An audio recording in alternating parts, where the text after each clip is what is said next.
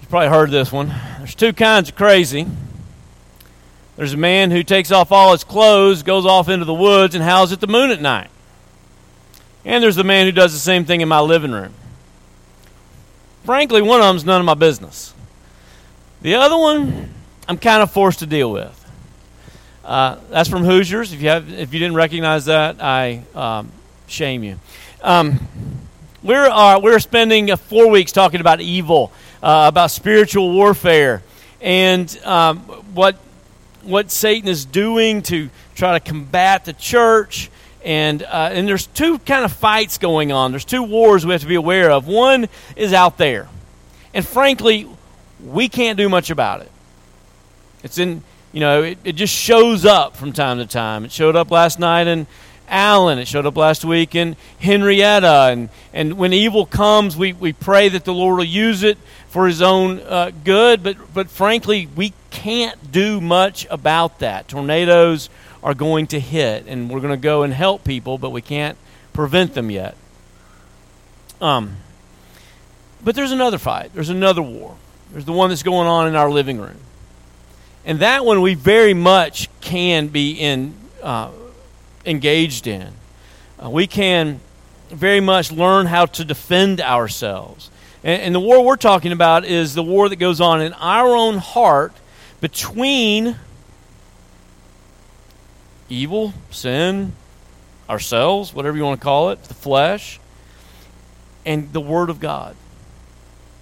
How do we prepare ourselves? How do we protect ourselves so that the Word of God bears fruit in our lives? We have our own definition of fruit in our church. These are the kind of things we want to see happening in you and for you, with you. We want to see you growing more and more confident that God is happy with you, that He smiles at you in Jesus. We want to see you being more and more open and transparent and not having secrets, but being open with yourself and your friends. We want to see you healing. We know that everybody in here carries with them wounds from traumas past, and we want to see you healing. We want to see you experiencing peace. We want to see you inviting others to the party. We want to see you pouring your lives into other people. Those are the fruits that we want to see, and we believe that as we preach the Word of God, we will see them. But for that to happen, the Word of God's got to find root in your heart. Before it'll bear fruit, it's got to get into your heart and put its roots down and grow. And the sad thing, the frustrating thing about hearts, about gardens, about gardening, is that all you have to do to ruin a garden is nothing. I mean, nothing. Weeds just come up. Just quit watering them and they'll die. If you don't believe me, come to my house around the first week of August. I will have quit taking care of my flower beds. It's just too hot. That's what October's for. That's when we pull weeds, October, not in August. And, we'll find it'll look good again by March. But it's just, all you have to do is nothing, and everything will die. It's frustrating. Jesus tells us that we have to tend to our hearts. We have to be active. We have to actively tend to our hearts if we want God to bear fruit in our lives. If we want God's Word to bear fruit in our lives, we have to actively tend to our hearts. Please stand as we read about this spiritual battle that's going on within us from Luke chapter 8, verses 4 through 15. Hear the word of the Lord. And when a great crowd was gathering and people from town after town came to him, he said in a parable, a sower went out to sow his seed. And as he sowed, some fell among the path and was trampled underfoot, and the birds of the air devoured it. And some fell on the rock, and as it grew up, it withered away because it had no moisture. And some fell among thorns, and the thorns grew up with it and choked it. And some fell into good soil and grew and yielded 100-fold. As he said these things, he called out, "He who has ears to hear, let him hear." And when his disciples asked him what this parable meant, he said, "To you it's been given to know the secrets of the kingdom of God. But for others, they're in parables, so that seeing they may not see, and hearing they may not understand."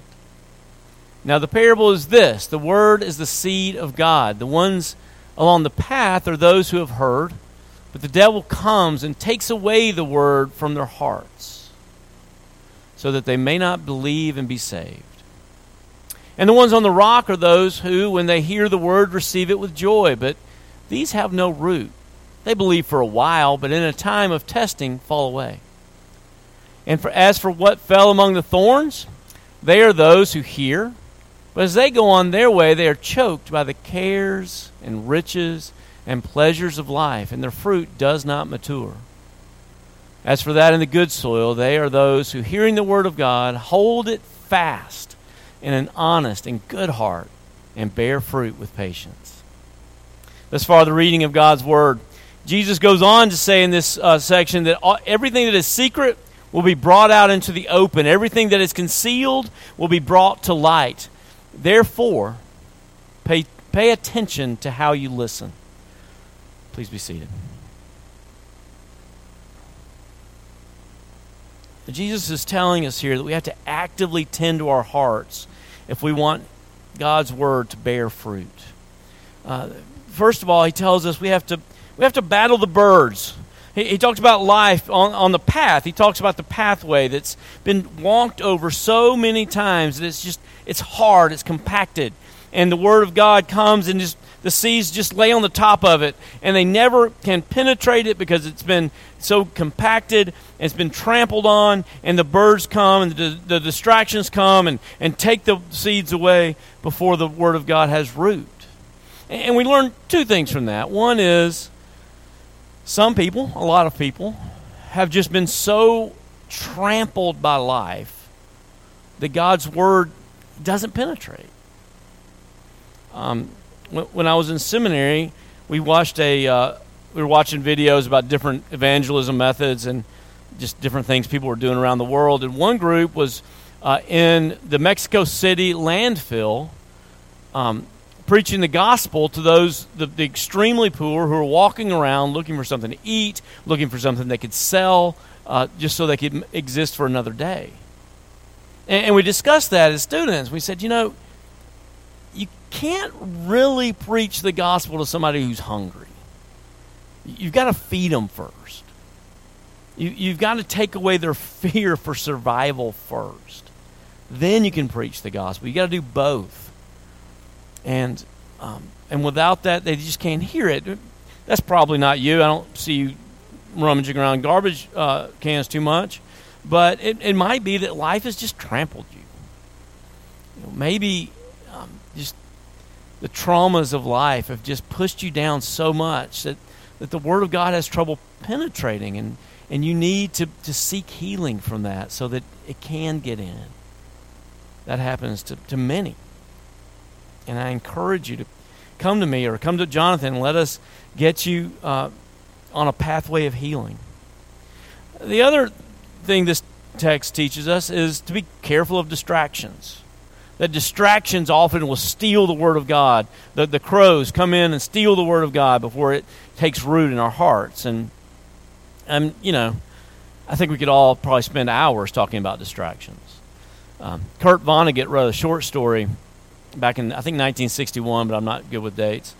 And it was about an era when America, or the government, he doesn't really say America, the government is trying to keep everybody docile and under control. And the way they do that is basically they keep everybody dumb.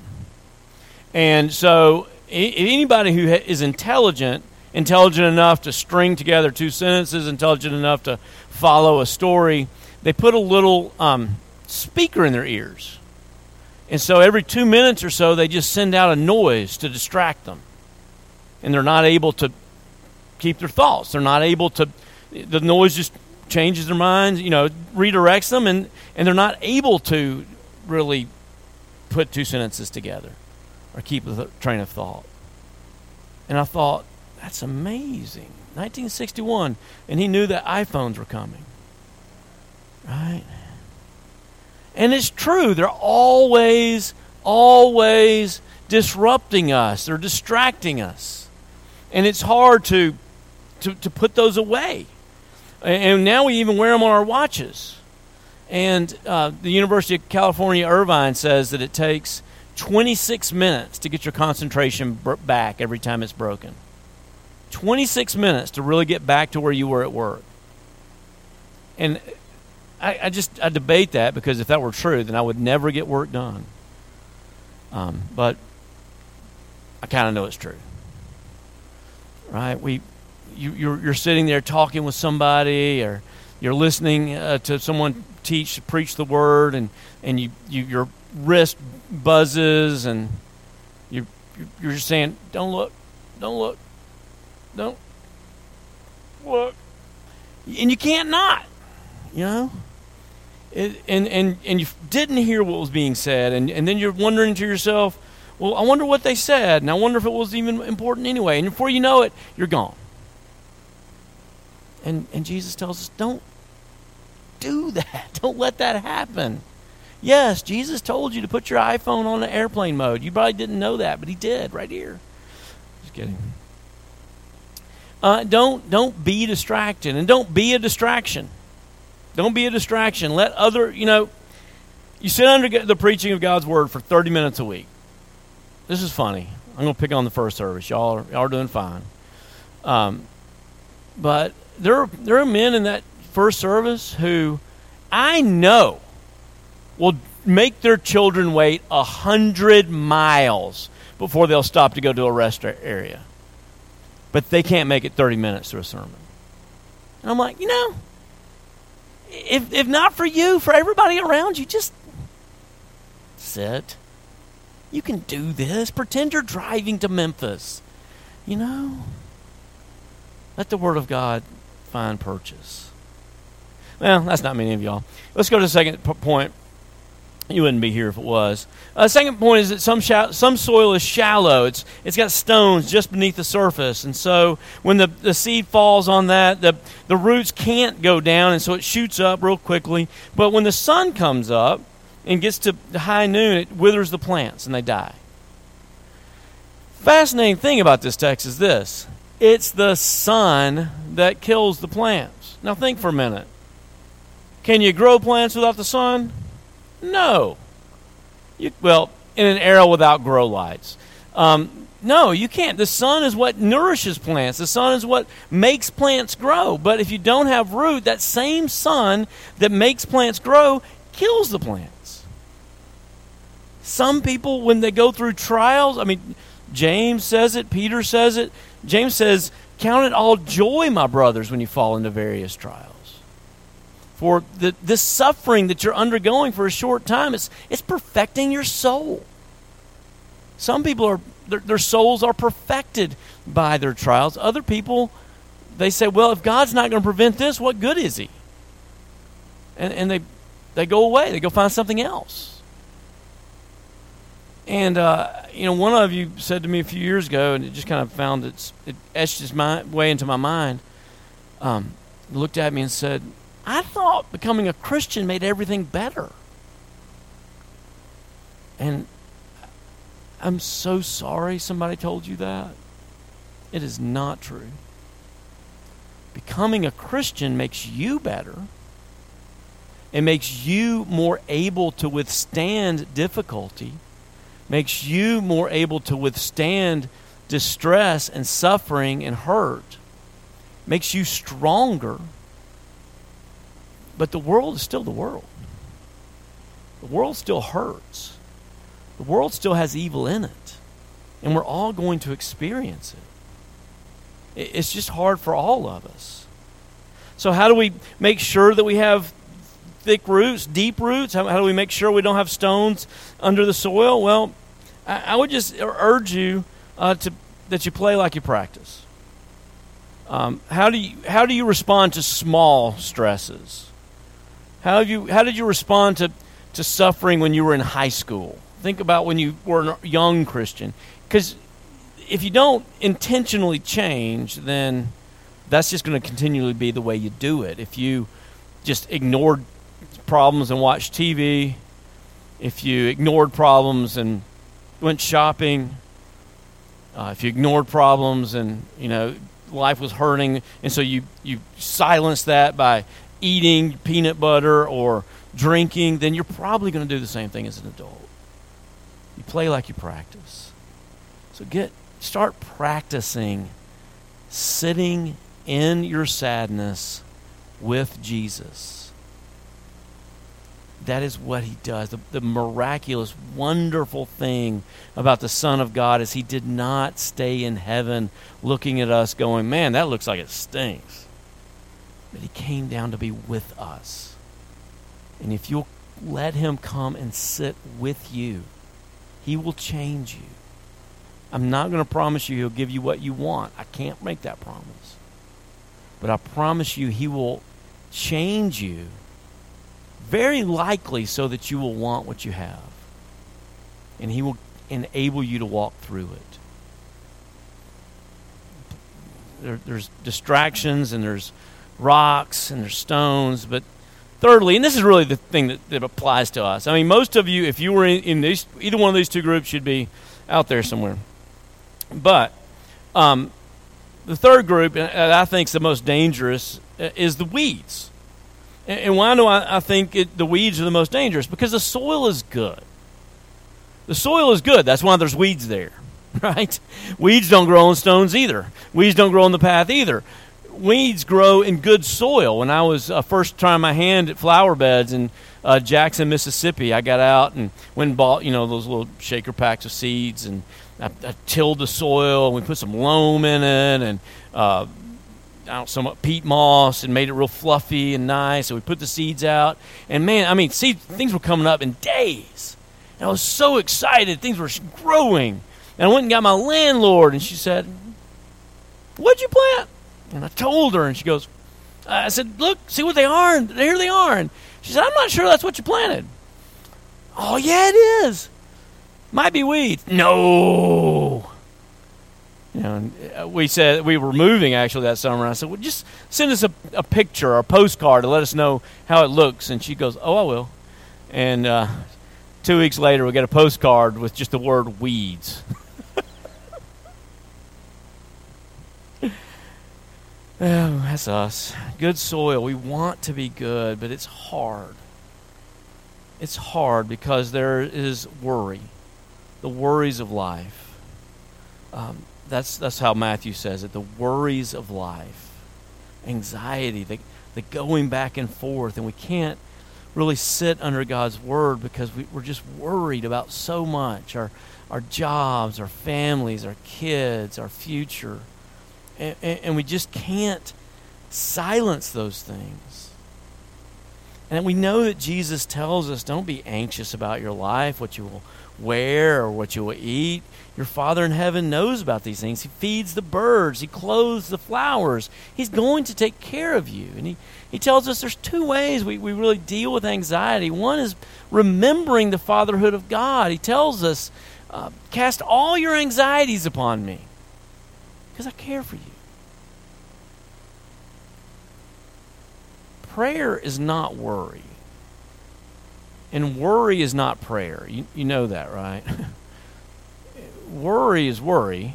Accomplishes nothing. Well, it makes wrinkles, robs you of sleep. It accomplishes negative things. Prayer is taking those things out and going, okay, Lord, I'm really worried about my son. These are the reasons why. And I confess that I just don't trust that you love him more than I do. Even though I know you do, I don't trust that. Will you take care of him? And then, to quote Tim Keller, you take your hands off the steering wheel of your life and let him drive.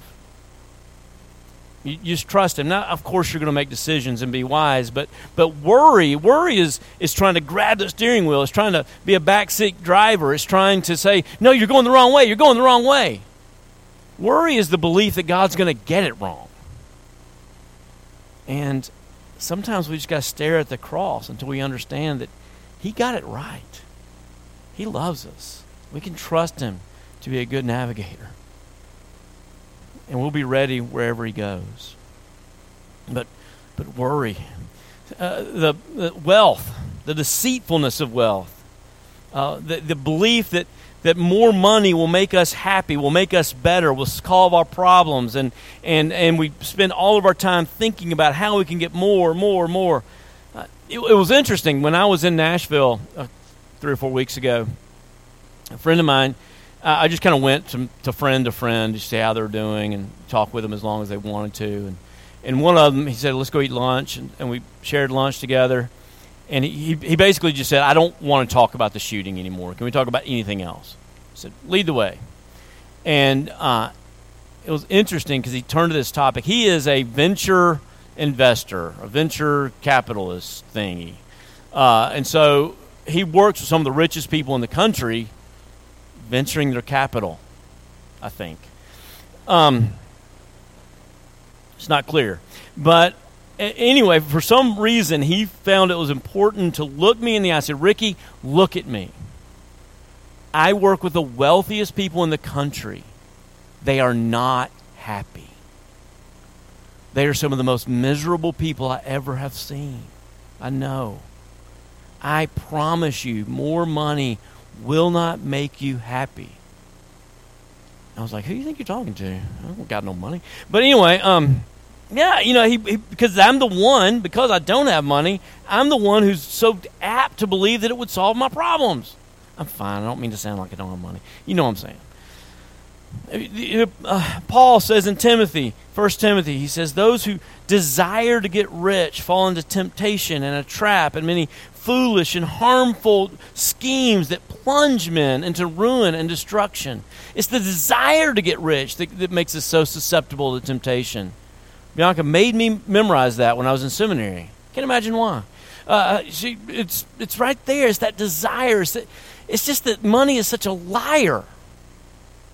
Wealth is a liar. John Jacob Astor said the care of 20 million, this is back in the early 1900s when 20 million could buy you something.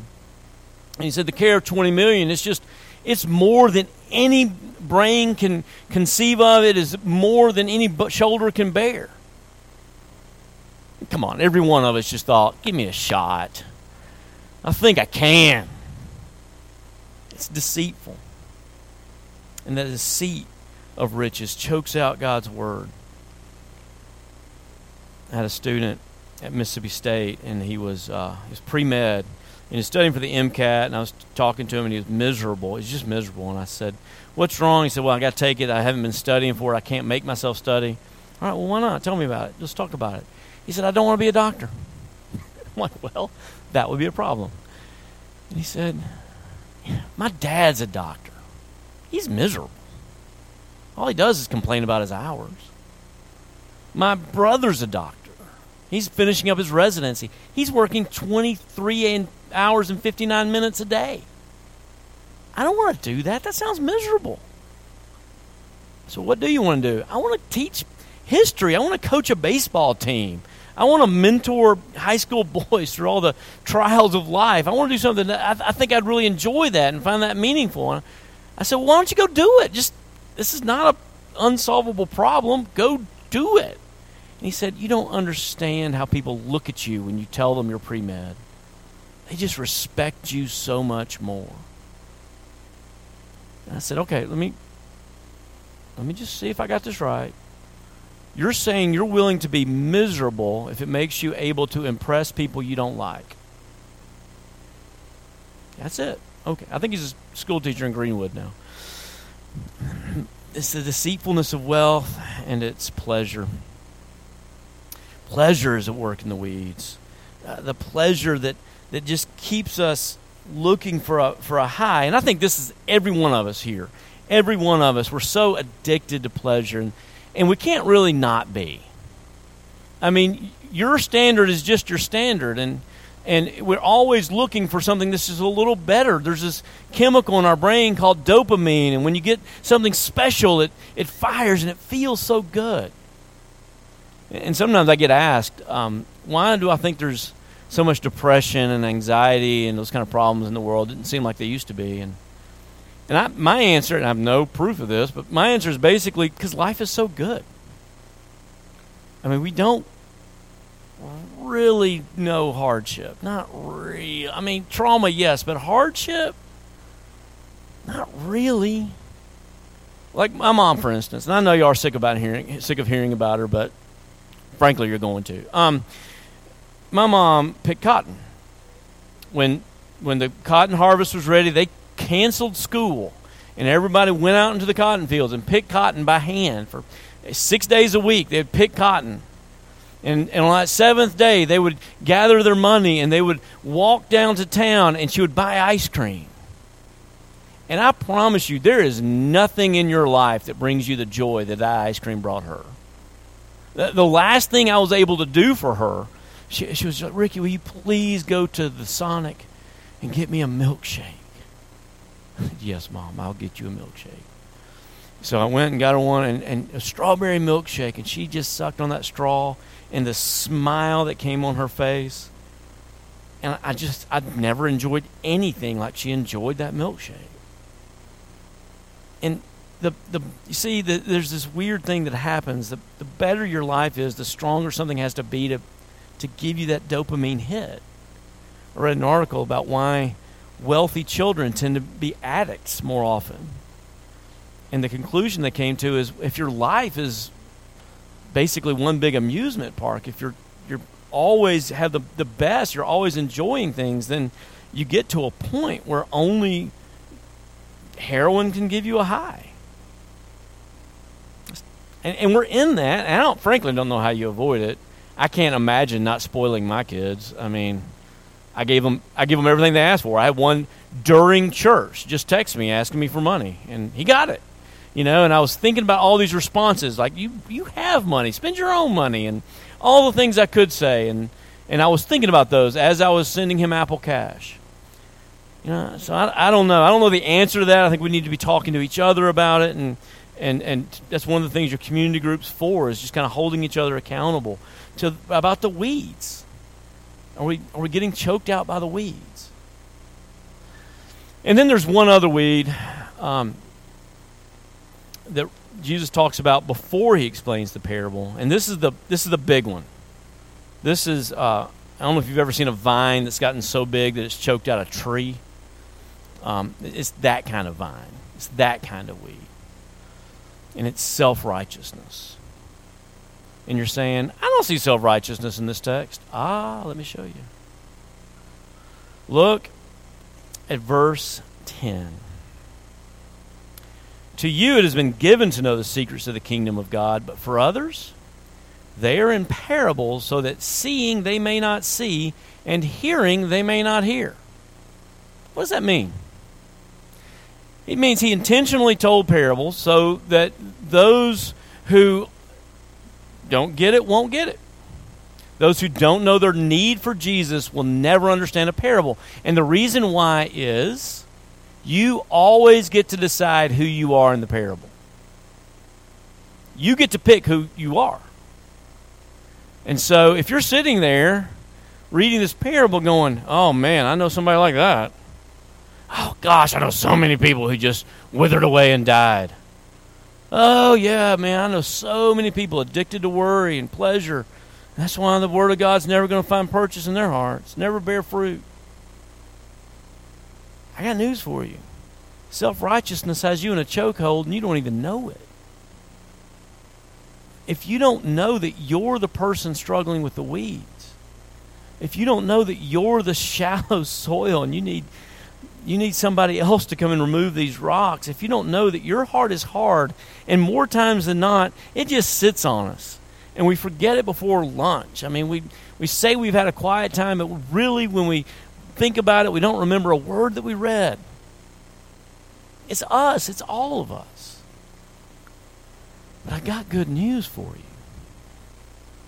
The good news is seeds don't weed dirt doesn't weed itself.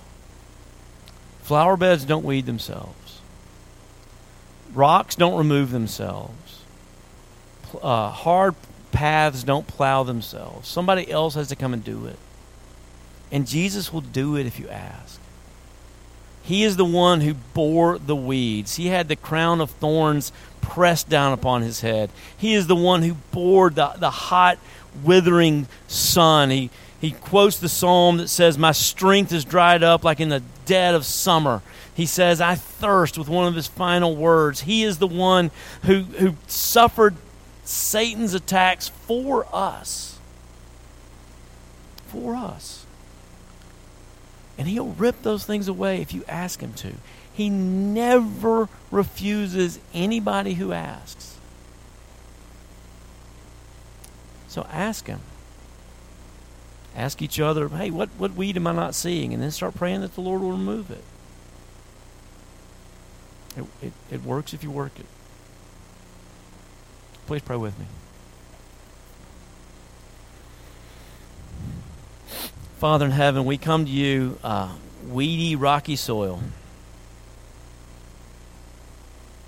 Father, I confess that I am riddled with all 4 of these weeds every day. And we thank you that you're not like me. You don't get tired of pulling weeds. And I pray that you would gently, lovingly dig out the weeds and the rocks from all of us so that your seed would bear fruit. In Jesus' name, amen.